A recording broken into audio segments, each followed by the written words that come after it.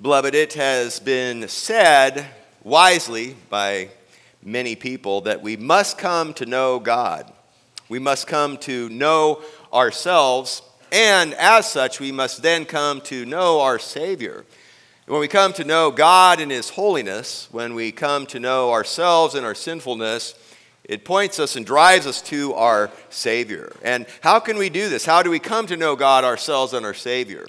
We know it by reading Scripture, by studying Scripture, by being taught Scripture, by understanding that in the Bible is always profitable. We pray, Lord, let me treasure your word in my heart so that I may follow you, so that I may not sin against you. And the word of the living God is always profitable. And there are times when it is very pleasurable. We can read like the beginning portion of Psalm 95 and its call to worship, and it's very pleasurable as believers. At the same time, we should realize that there are portions of Scripture, all of which again are profitable, which can be painful. We can move from the pleasurable extolling of God in His grace and mercy to a reminder of the warning of God's judgment, of His righteousness, of even His wrath. And that is precisely what we find ourselves at in Hebrews chapter 3. Please open your Bibles to Hebrews chapter 3.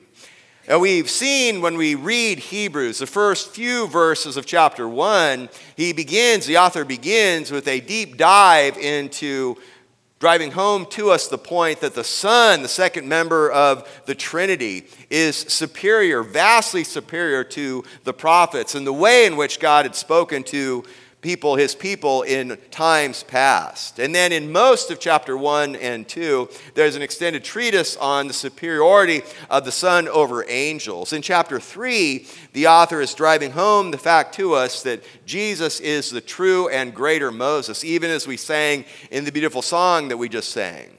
In the first 6 verses, we saw that in much of the same way that Moses was an apostle, he was sent from God to bring a message to the nation of Israel, Jesus is the apostle. He's the apostle of all apostles. And in much of the same way that Aaron was the high priest to the nation of Israel, Jesus is the high priest. And what 2 men did imperfectly under the Old Covenant in the Old Testament, the one man, Jesus, does perfectly, finally, in the New Testament, in the New Covenant of God.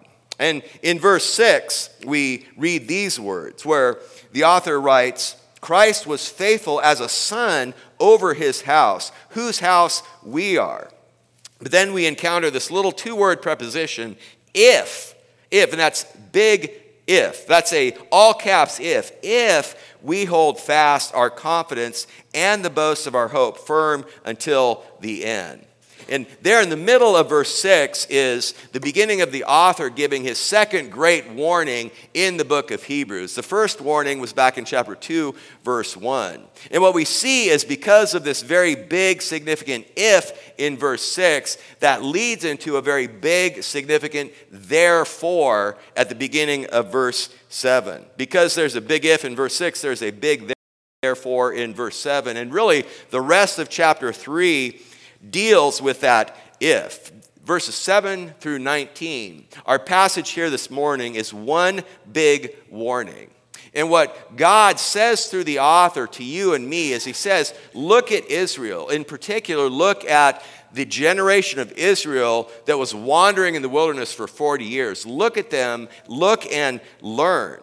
You see, when we understand the history of the nation of Israel at that point in time, even after God had supernaturally rescued them and redeemed them and delivered them out of their 400 years of slavery in the land of Egypt, even after he called them out of Egypt and they were able to leave the land of Egypt with plunder from the Egyptians, and God provided for them, and God parted the Red Sea so that they could escape Pharaoh's army, and then he closed the Red Sea back over Pharaoh's army. What we see is they were a disobedient, rebellious people, and the author of Hebrews is using this as a powerful illustration for the author to his original audience of Jewish believers and to you and me here today. What he is saying is the nation at that time wanted the world, so they walked away from the word.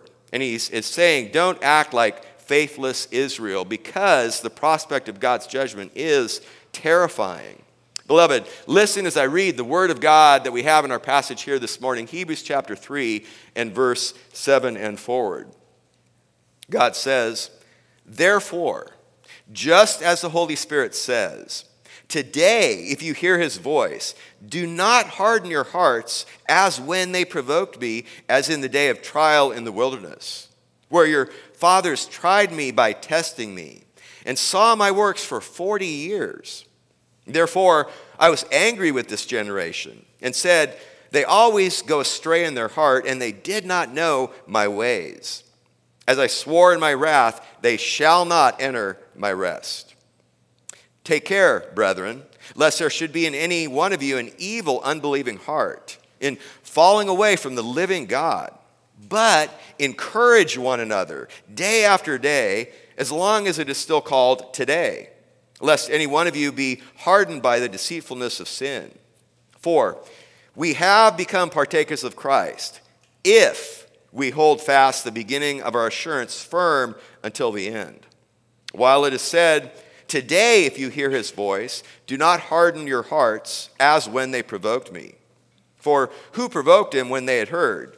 Indeed, did not all those who came out of Egypt, led by Moses? And with whom was he angry for 40 years? Was it not with those who sinned, whose bodies fell in the wilderness? And to whom did he swear that they should not enter his rest, but to those who were disobedient? And so we see that they were not able to enter because of unbelief. Beloved, this is the word of God read in your hearing. Please attend to it as such. Now, what we're going to do this morning to help us take this Hebrew line of argument and this great treatise by the author here is we're going to look at verses 7 through 11 first, and then we'll pick up verses 15 through 19 at the end, and then we'll circle back to the middle. And what we see is he opens up with this powerful illustration out of the biblical times of the nation of Israel wandering in the wilderness. He gives an explanation in verses 15 through 19, and then he gives the exhortation in the center verses, in verses 12 through 14. And beloved, the intent here from God for the original audience and for you and me, for any brother or sister in Christ, in any country, in any language, at any point in time, is that we would be encouraged to endure in our faith, that we would hold fast firm to the hope of our assurance, which began at our profession.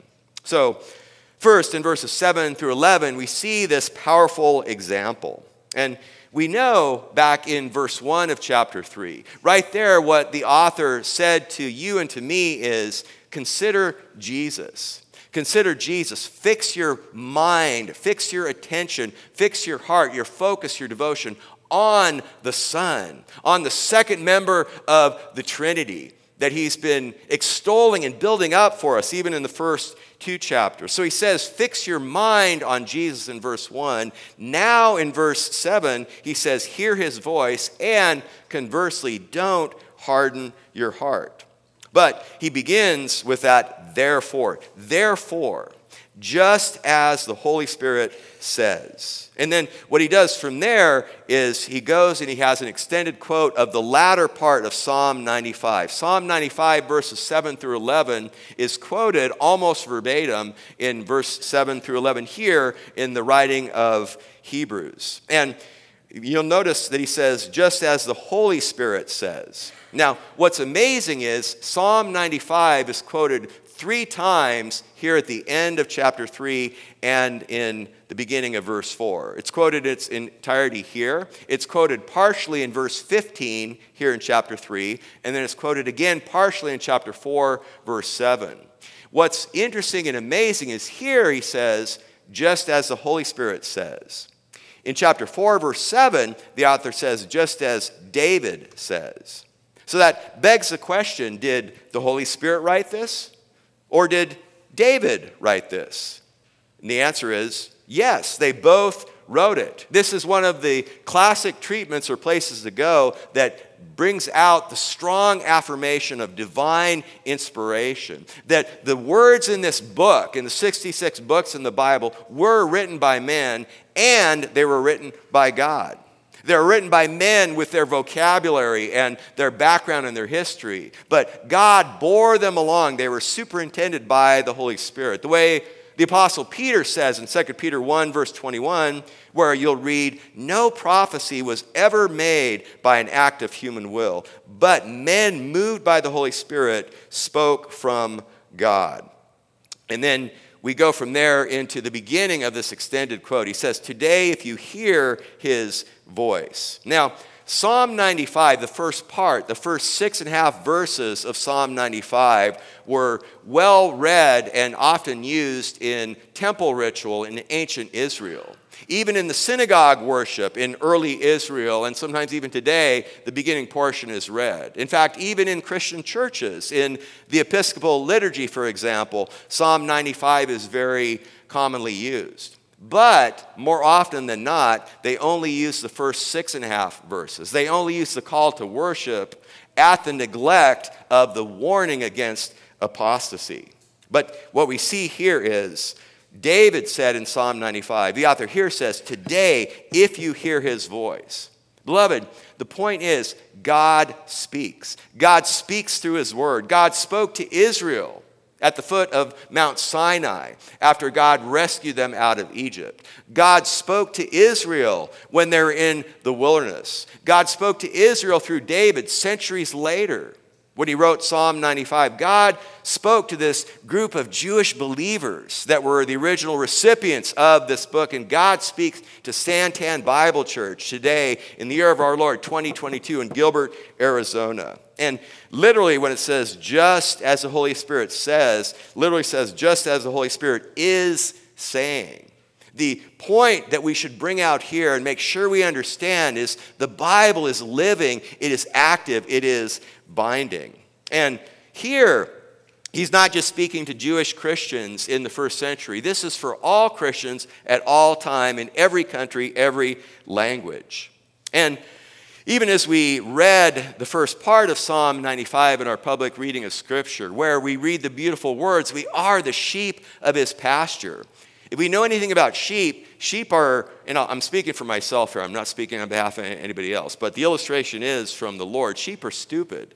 You'll rescue them from danger and they'll run headlong right back into danger and they have to be rescued again and again. I'm applying it to myself, not to you. But we can ask the question, how does God keep his stupid sheep from straying?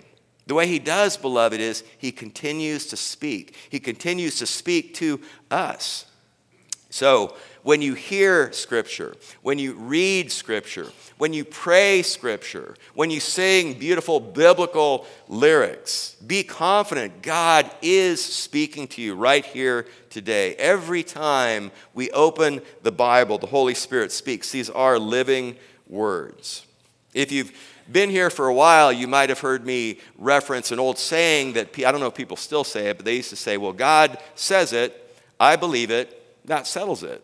And what I've said before is a vastly superior version of that is God said it, that settles it.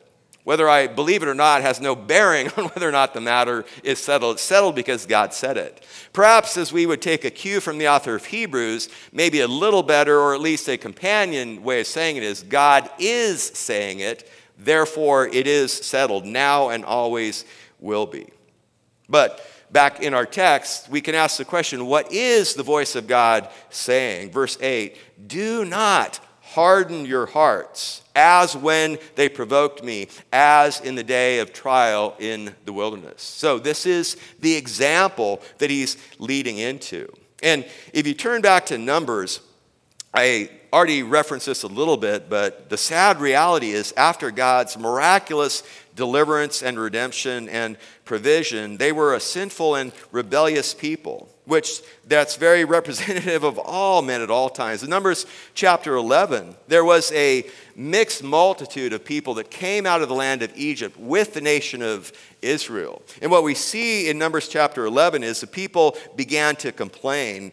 Verse 4, "The rabble who were among them," so some of the mixed multitude that came out of Egypt had greedy desires, and they began to grumble. Verse 5, "We remember the fish which we used to eat eat free in Egypt, the cucumbers and the melons, the leeks and the onions and the garlic. I mean, I'm a foodie, so I get the whole idea of like being captured by food. But look at the tremendous sinful response, verse 6. But now our appetite is gone. There's nothing at all to look at except this manna. And you can hear the derision dripping from their mouths with that statement. So the manna that God was on a daily basis supernaturally providing for the survival of the nation of Israel in the wilderness is the object of derision of this people, of the greedy rabble. And what we see is it began to affect and pollute the nation of Israel. You turn over to chapter 13, and God had sent spies, Caleb and Joshua and 10 more spies, into the land that he had promised the nation of Israel back to Abram in Genesis chapter 12. And in Numbers 13, verse 25 and forward, the spies came back, and what we read is 10 of the spies had a bad report. They said the people in the land, they're like giants. They're like Nephilim. You see that at the end of chapter 13. Beginning of chapter 14, we're like grasshoppers in their sight. And so they have what God recorded was a bad report. But Caleb and Joshua had a good report. But what happened is, in chapter 14, if you look at verse 2, all the sons of Israel grumbled against Moses and Aaron. All the sons of Israel. That doesn't mean that every single individual person, but the vast majority of the nation of Israel, and people from all parts and portions of Israel, were grumbling against Moses, who was God's messenger to the people, and Aaron, who was the high priest. So back here in Hebrews, that's the backdrop of their rebellion against God. They were grumbling and they were murmuring. We continue on in verse 9 here in Hebrews 3. God says, where your fathers tried me by testing me. And they saw my works for 40 years. So not only did they see all of God's miraculous works getting them out of Egypt, not only did they see the cloud by day and the pillar of fire by night, not only did they see God provide water for them as a nation out of a rock when they were thirsty, not only did they see that their shoes and their clothes didn't wear out, but they saw the manna on a daily basis. And what they did in their heart was they tested God. They weren't satisfied with God's word. They weren't satisfied with God's witness, and they were craving for more. And they wanted more. They demanded more evidence. And the sad reality here is, rather than rightly understanding that they, as are all human beings, tested by God under the magnifying glass of God, they put God under the magnifying glass, and they were testing God. That is the rebellion that's brought out here. The author continues, verse 10, therefore, God says, I was angry with this generation. Now, that's how we see this here in Hebrews. If you remember when I read this from Psalm 95, in Psalm 95, it reads, I loathe that generation. Now, to be sure, angry, for God to be angry, that's a powerful, intense word. But the original Psalm 95 was even more powerful, more intense. God's righteous wrath, his righteous anger was burning against the continual rebellion, the continual disobedience, the continual unbelief that was in the hearts of the people. That's why God says, continuing verse 10, they always go astray in their hearts, and they did not know my ways. So in their hearts, they go sideways. They go twisted. They go the wrong way rather than the right way. And they didn't know my ways. Now, we might read that and think, oh, well, the poor people were just ignorant. They just didn't know his ways. But this is not, beloved, dear friend, this is not an innocent ignorance. This is a culpable ignorance. This is a guilty ignorance. They were willfully ignorant. Their hearts were unbelieving, and their eyes were blind to the miracles that were right before them, to the witness God performed for them. This was not a matter of inability. This was a matter of unwillingness. They didn't want to know, so they suppressed the truth in unrighteousness. And as a result, they squandered the opportunity that they had before God. Dear friend, ignorance of God's ways does lead to straying, but habitual straying exacerbates that ignorance. It makes it worse. It intensifies that ignorance. And understand this, going back to the warning that we saw at the beginning of verse 7, a hardened heart is not a sudden aberration. When someone falls, they never fall very far. A hardened heart is a habitual state of mind that's built up like calluses from lifting weights over time. It takes time.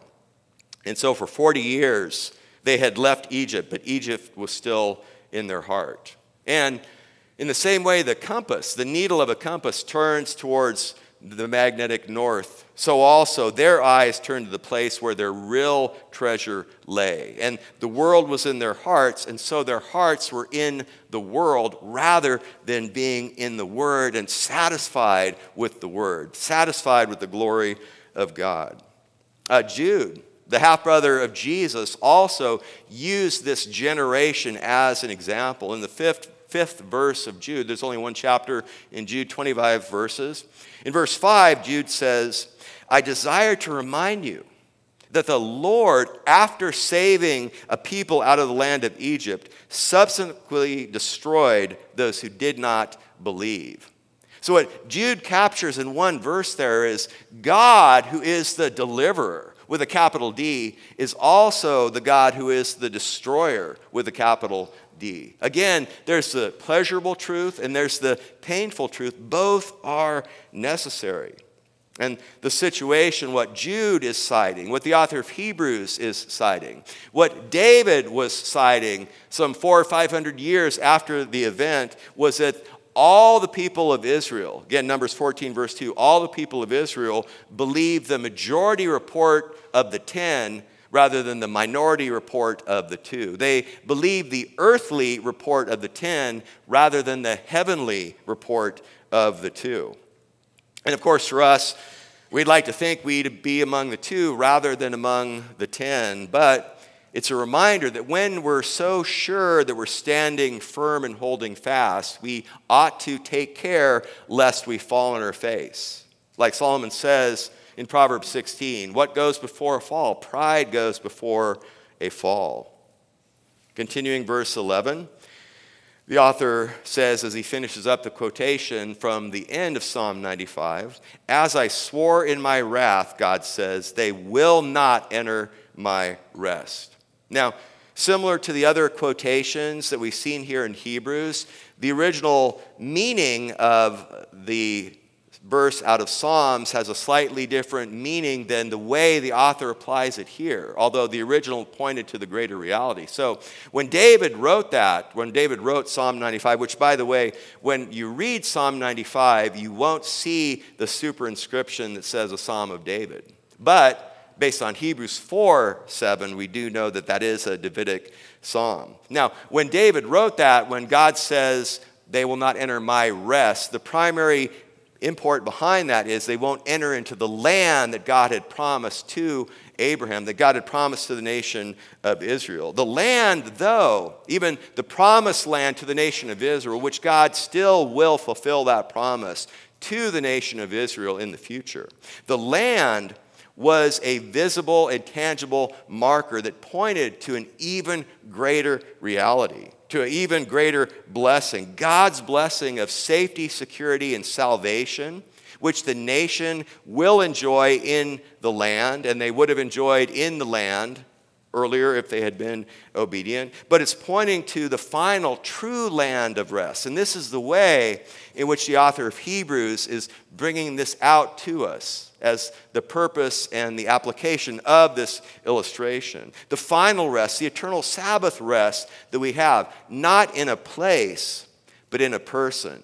The eternal Sabbath rest that we will enjoy forever and ever in the presence of Christ in heaven. And as new creatures in Christ Jesus, we enjoy right now a foretaste of heaven on earth.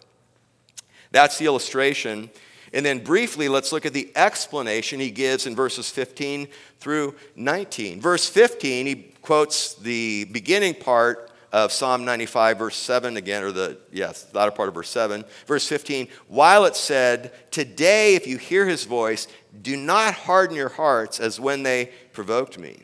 And then what he does in verses 16 through 19 is the author gives 5 questions. He basically employs what was a common rhetorical device in the teaching and the discourse of the day. So this author was very skilled, very brilliant, very godly. He knew Hebrew, he knew Greek, he was skilled in rhetorical dialect and argumentation. And what you do is you ask a question and then you answer the question with another question.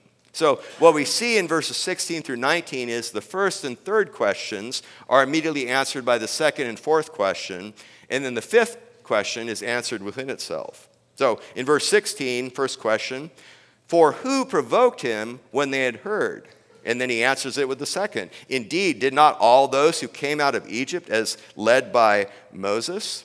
And what we see is that who provoked him? And that was verse 16. Verse 17, they sinned. Verse 18, they were disobedient. Verse 19, it was unbelief. 4 markers of this intense rebellion of the people against God. And we know that faithless Israel rejected the leadership of Moses and Aaron, as we saw earlier from chapter 14, verse 2.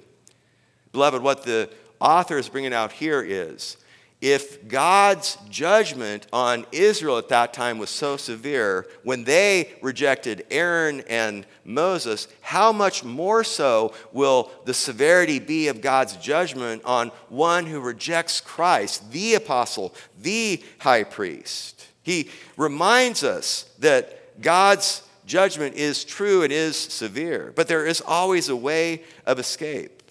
And a point here at the end of verse 16 in the second question when he says, indeed, not all those who came out of Egypt led by Moses, where they provoked him. There were 2 exceptions, weren't there? There was Caleb and Joshua. This also doesn't mean when we realize that everyone that's committed this great sin in the day of trial of the nation at that time, doesn't mean that all those who were over the age of 20 that weren't able to go into the promised land except for Caleb and Joshua, God doesn't mean that every single one of those people were necessarily damned spiritually. For example, Moses was not allowed to enter into the promised land, but he was saved. So all this, when we read this, there is great, great rebellion, but God always has a remnant. It may be a small remnant, but God always has a faithful remnant. Verse 17, and with whom was he angry for 40 years? Was it not with those who sinned, whose bodies fell in the wilderness? Beloved, what God is saying there in Psalm 95 and here in Hebrews 3 is that because the people of Israel rejected the word of God, because they rejected the witness of God, as part of his righteous judgment, he would turn them into a witness for future generations. He would turn 600,000 corpses into a witness for future generations. And this is in fulfillment of God's word of warning and judgment to that rebellious nation in Numbers 14, verse 29.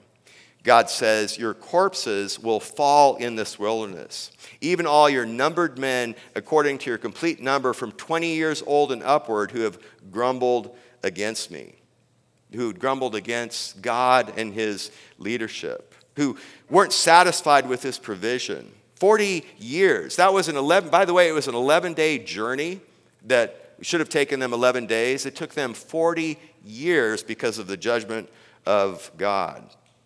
Then verse 18, and to whom did he swear that they should not enter his rest? But to those who were disobedient. The rebellion lasted the entire 40 years. They were rebellious, they were presumptuous, and they won't enter his rest.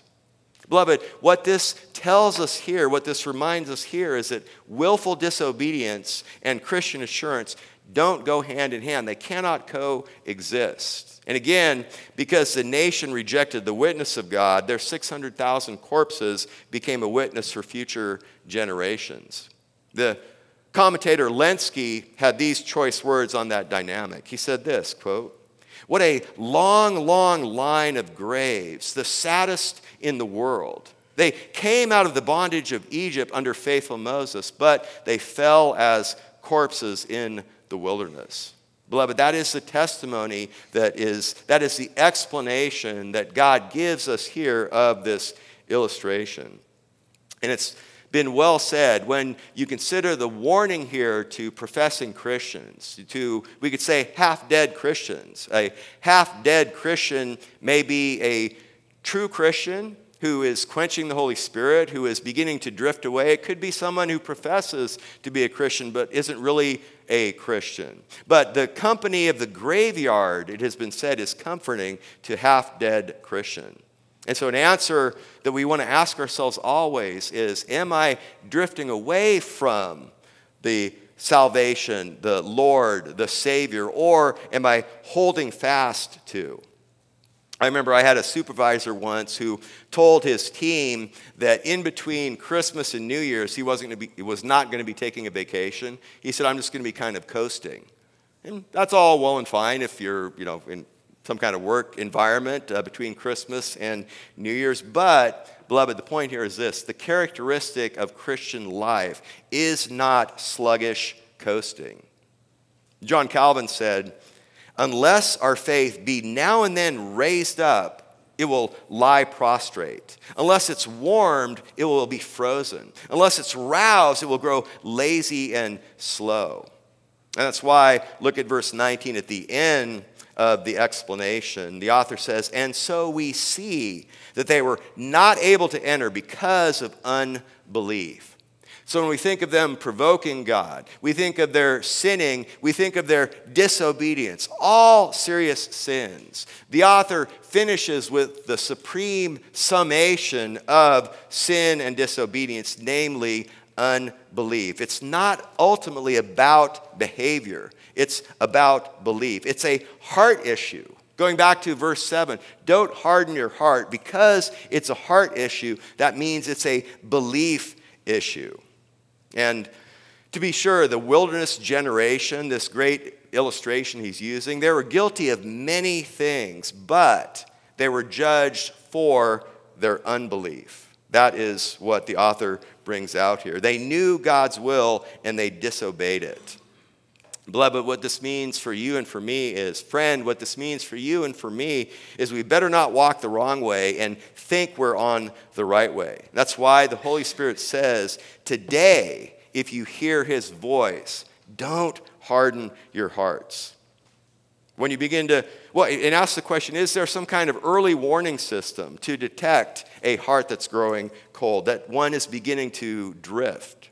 Well, when you begin to grow weary of prayer, if you begin to grow weary of Bible study, if you begin to grow weary of fellowship of the saints, when in your mind you're saying, this is manna, all this is manna. When your old worldview, when your old way of life, when your old circle of companionship become to grow in affection and allure in your mind, beloved, dear friend, you're in deadly danger.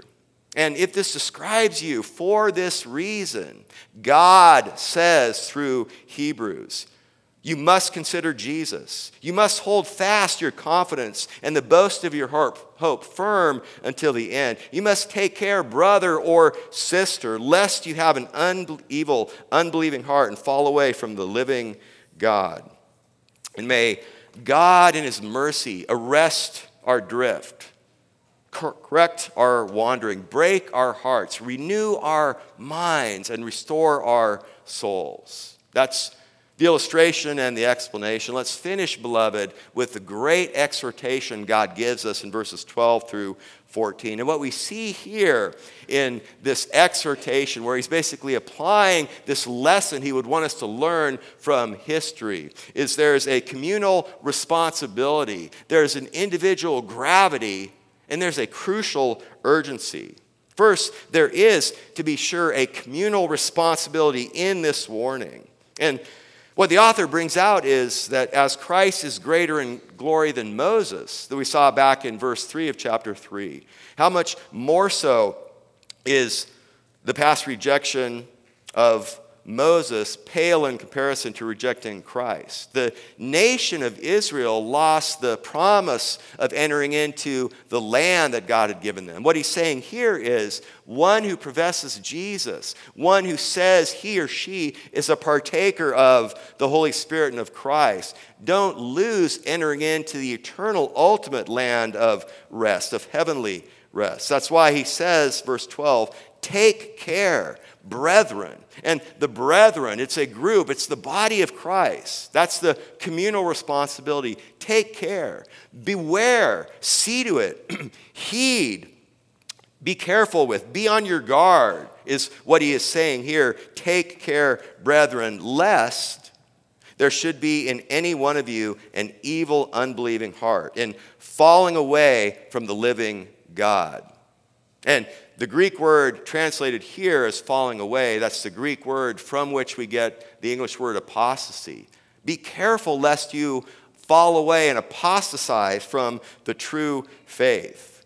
But, then he gives, that's the negative warning, that's the prohibition. But now look at verse 13. Here's the positive exhortation. But encourage one another day after day. Come alongside one another. Comfort one another. We are commanded to encourage one another, notice, daily, day after day. Why does God say to you and me to encourage one another day after day, daily? Because the problem is there daily. It's ever present. And what this is describing, this communal responsibility, it's describing fellowship which exercises a watchful and unremitting care for one another. This is all about care and concern. It's not about nosiness or busybodiness.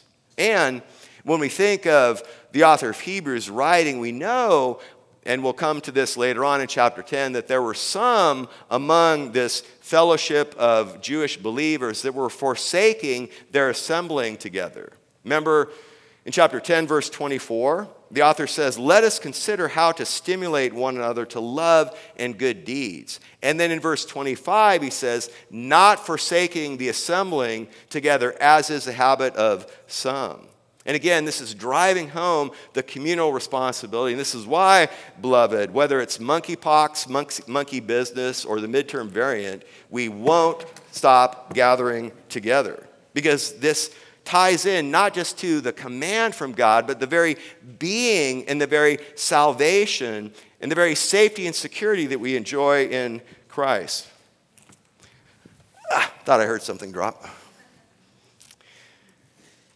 Beloved, we share one another's burdens. We provide encouragement to the weak and the disheartened. And by the way, these commands, these are standing orders. We are to do this on a regular basis. Jonathan Edwards, when describing the dynamic, when he was describing the dynamic that he saw in what has been called the Great Awakening of churches, this is what he said about the dynamic of body life in local churches. He said, there were remarkable tokens of God's presence in almost every house. Our public assemblies were then beautiful. The congregation was alive in God's service. Everyone earnestly intent on the public worship. Every hearer eager to drink in the words of the minister as they came from his mouth. End quote. Beloved, immerse yourself in the community of believers, in the care and watchfulness of the local church, in the preaching of God's word, in the exhortation and all the other one another's from Scripture, for your joy, for your growth, for your blessing, for your security. This guards against an evil, unbelieving heart. So, there is a corporate responsibility and there is an individual gravity. He addresses this to the brethren, but there's an individual aspect of it. We understand the author wants us to know that each and every one of us, lest any one of us, any individual, fall away.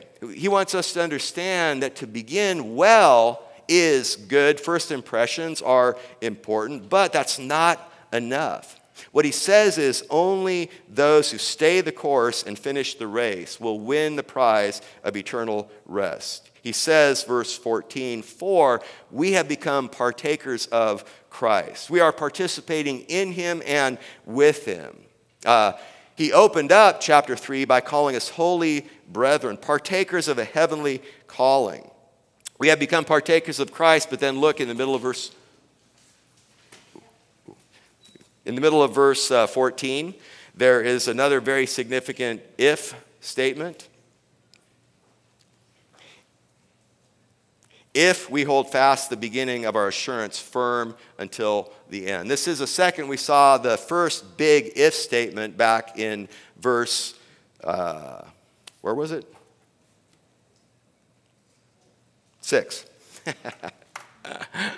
We saw the first big if statement back in verse 6. Now we see it again here in verse 14. And notice the main point he's bringing out here is the if statement is not talking about a future possibility. It's talking about a present reality. He doesn't say, if we hold fast the beginning of our assurance firm until the end, you will become partakers of Christ. He says you have become partakers of Christ. It's like the Southern preacher that said, well, if you say the name Howard in one syllable, Howard, that doesn't make you a Southerner. That just proves you're a Southerner.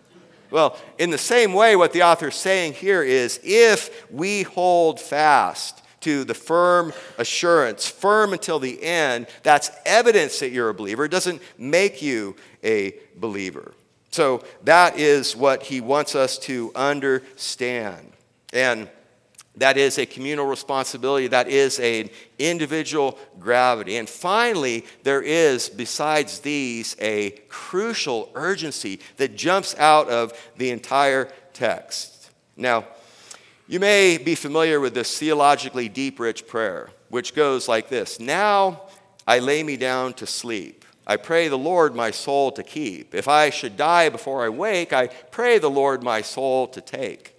Now, that might be viewed by most of us as somewhat of a charming childhood prayer. But the origin of that didn't have anything to do with just the beautiful artistry of language coming from a children. The reality was, for the ancient man or woman, that was daily life. The ancient man or woman very often didn't know what we just take for granted. They didn't know when they laid their head down at night whether or not they would wake up alive, or if they were concerned about their salvation, they would wake up in hell. And there is a crucial urgency, and that is why the author brings out what we see here in verse 13. Look at what it says. As long as it is still called today. So 5 times in verses 7 through 19, you see today, today, today, today, today. That's how David opened up Psalm 95. Today. Today is the day of salvation. Today is the day of deliverance. As long as it's still called today, dear friend, the opportunity is here until you reach the end of your life. The Apostle Paul wrote to the immature church in Corinth, the immature church in Corinth. He said, 2 Corinthians 6, verse 1, behold, now is the acceptable time. Behold, now is the day of salvation. As long as it is still called today, lest any one of you be hardened by the deceitfulness of sin. That's the danger. You see, sin has pleasures. It invites with charms. It's a great promiser, but sin is a liar, like the father of lies, the devil.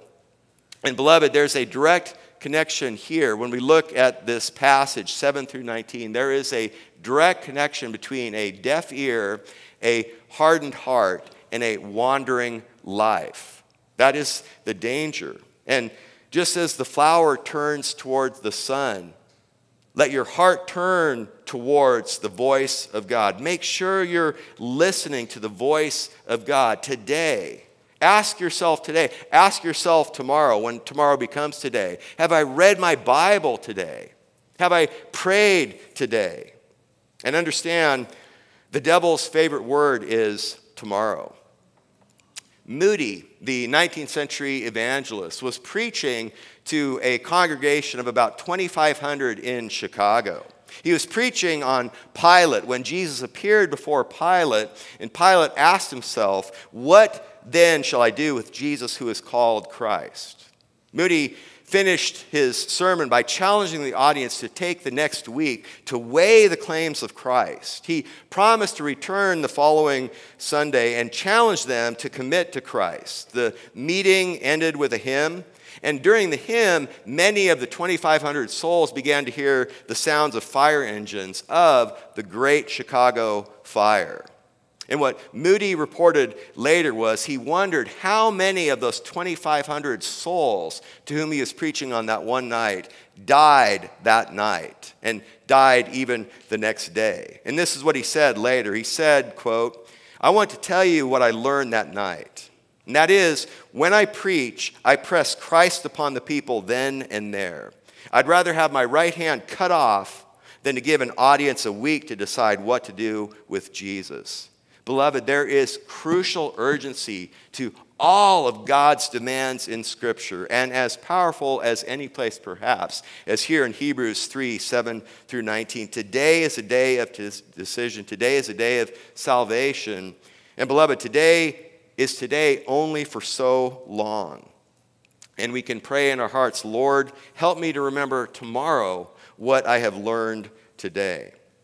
And this is because it's very serious business. What we're talking about here, dear friend, is salvation. We're talking about being part of God's house or not being part of God's house. We're talking about partaking in Christ and with Christ or not partaking in Christ and with Christ. We're talking about belief and unbelief. We're talking about salvation and condemnation. Decisions are real and genuine. A decision for Christ is real and genuine insofar as it begets perseverance. Only those who stray true to the cause and who finish the course will receive the prize. God is so very clear. We are saved by faith alone in Christ alone. We know that the Holy Spirit is the one that secures and holds us on in our salvation, Romans chapter 8. From a human responsibility standpoint, though, what is the evidence? Because God's wrath against the unbelieving generation of Israel in the wilderness was great, how much greater will his wrath be against those of us who have heard the entirety of both the Old Testament and the New Testament? And I'll finish with a long quote from Donald Gray Barnhouse. Pastor Barnhouse was a pastor of the 10th Presbyterian Church in Philadelphia in the early part of the 20th century. And he was describing the wrath of God, which appears in our text in the context of the great waters that would amass behind the Hoover Dam. This is what Barnhouse said. He said, "I can remember the first time I ever saw Hoover Dam, one of the greatest dams on earth. It's been thrown across the waters of the Colorado River, and these waters have backed up for miles and penetrated into every little cove and valley. And so it is with the wrath of God. The first time there was ever a sin committed, the wrath of God was stored up against that sin. As men lived upon the earth and as their hearts grew more wicked and the outbreak of their sin became more violent, the store of wrath grew greater and greater, held back by the patience of God, which lies across the valley of his judgment like a great dam across the river. For thousands of years," Dr. Barnhouse continued, "that dam held, and God has held back his wrath. Occasionally, throughout human history, he stooped to dip his hand into the pent-up flood and pour a few drops of wrath on some especially vicious outbreak of rebellion. But for the most part, God seemed to overlook the sins of man in the centuries before the cross, and it almost looked as if sin was tolerated, but it was just piling up. The dam broke one day, and it broke at Calvary. It broke on Christ and drowned him in the sea of sin. It will break again, and it will drown all those who aren't in Christ. Christ took the judgment for those who believe. For those who don't believe, they'll take their own judgment, and the wrath of God waits upon them." Barnhouse finished, "Now listen, this is where the gospel begins. Remember, there is good news, and the good news is Christ has taken the full fury of God's wrath if you'll accept his gracious substitution for you." End quote. Beloved, dear friend, may we come to know God. May we come to know ourselves. And by that, may we come to know our Savior greater and greater. Please join me as we go to the Lord in prayer. Lord God, we praise you and thank you, Lord. We thank you for your righteous judgment. We praise you for your wrath. And Lord, we are eternally grateful and praise you and thank you for our salvation. So great a salvation, so great a rescue, so great a redemption, so great an adoption, where we who were children of Satan are now your sons and daughters, cleansed sons and daughters, washed, made pure by your shed blood. And dear God, we pray for anyone that is here this morning not trusting you alone by faith alone. Lord, draw them to yourself. Let them know no peace until they know the peace that you provide through a restored, forgiven relationship. And it is for your glory and for your honor, Lord Jesus, that we pray, that we sing, that we fellowship, that we depart here armed with the good news of the imperishable seed of the truth of Scripture. Amen.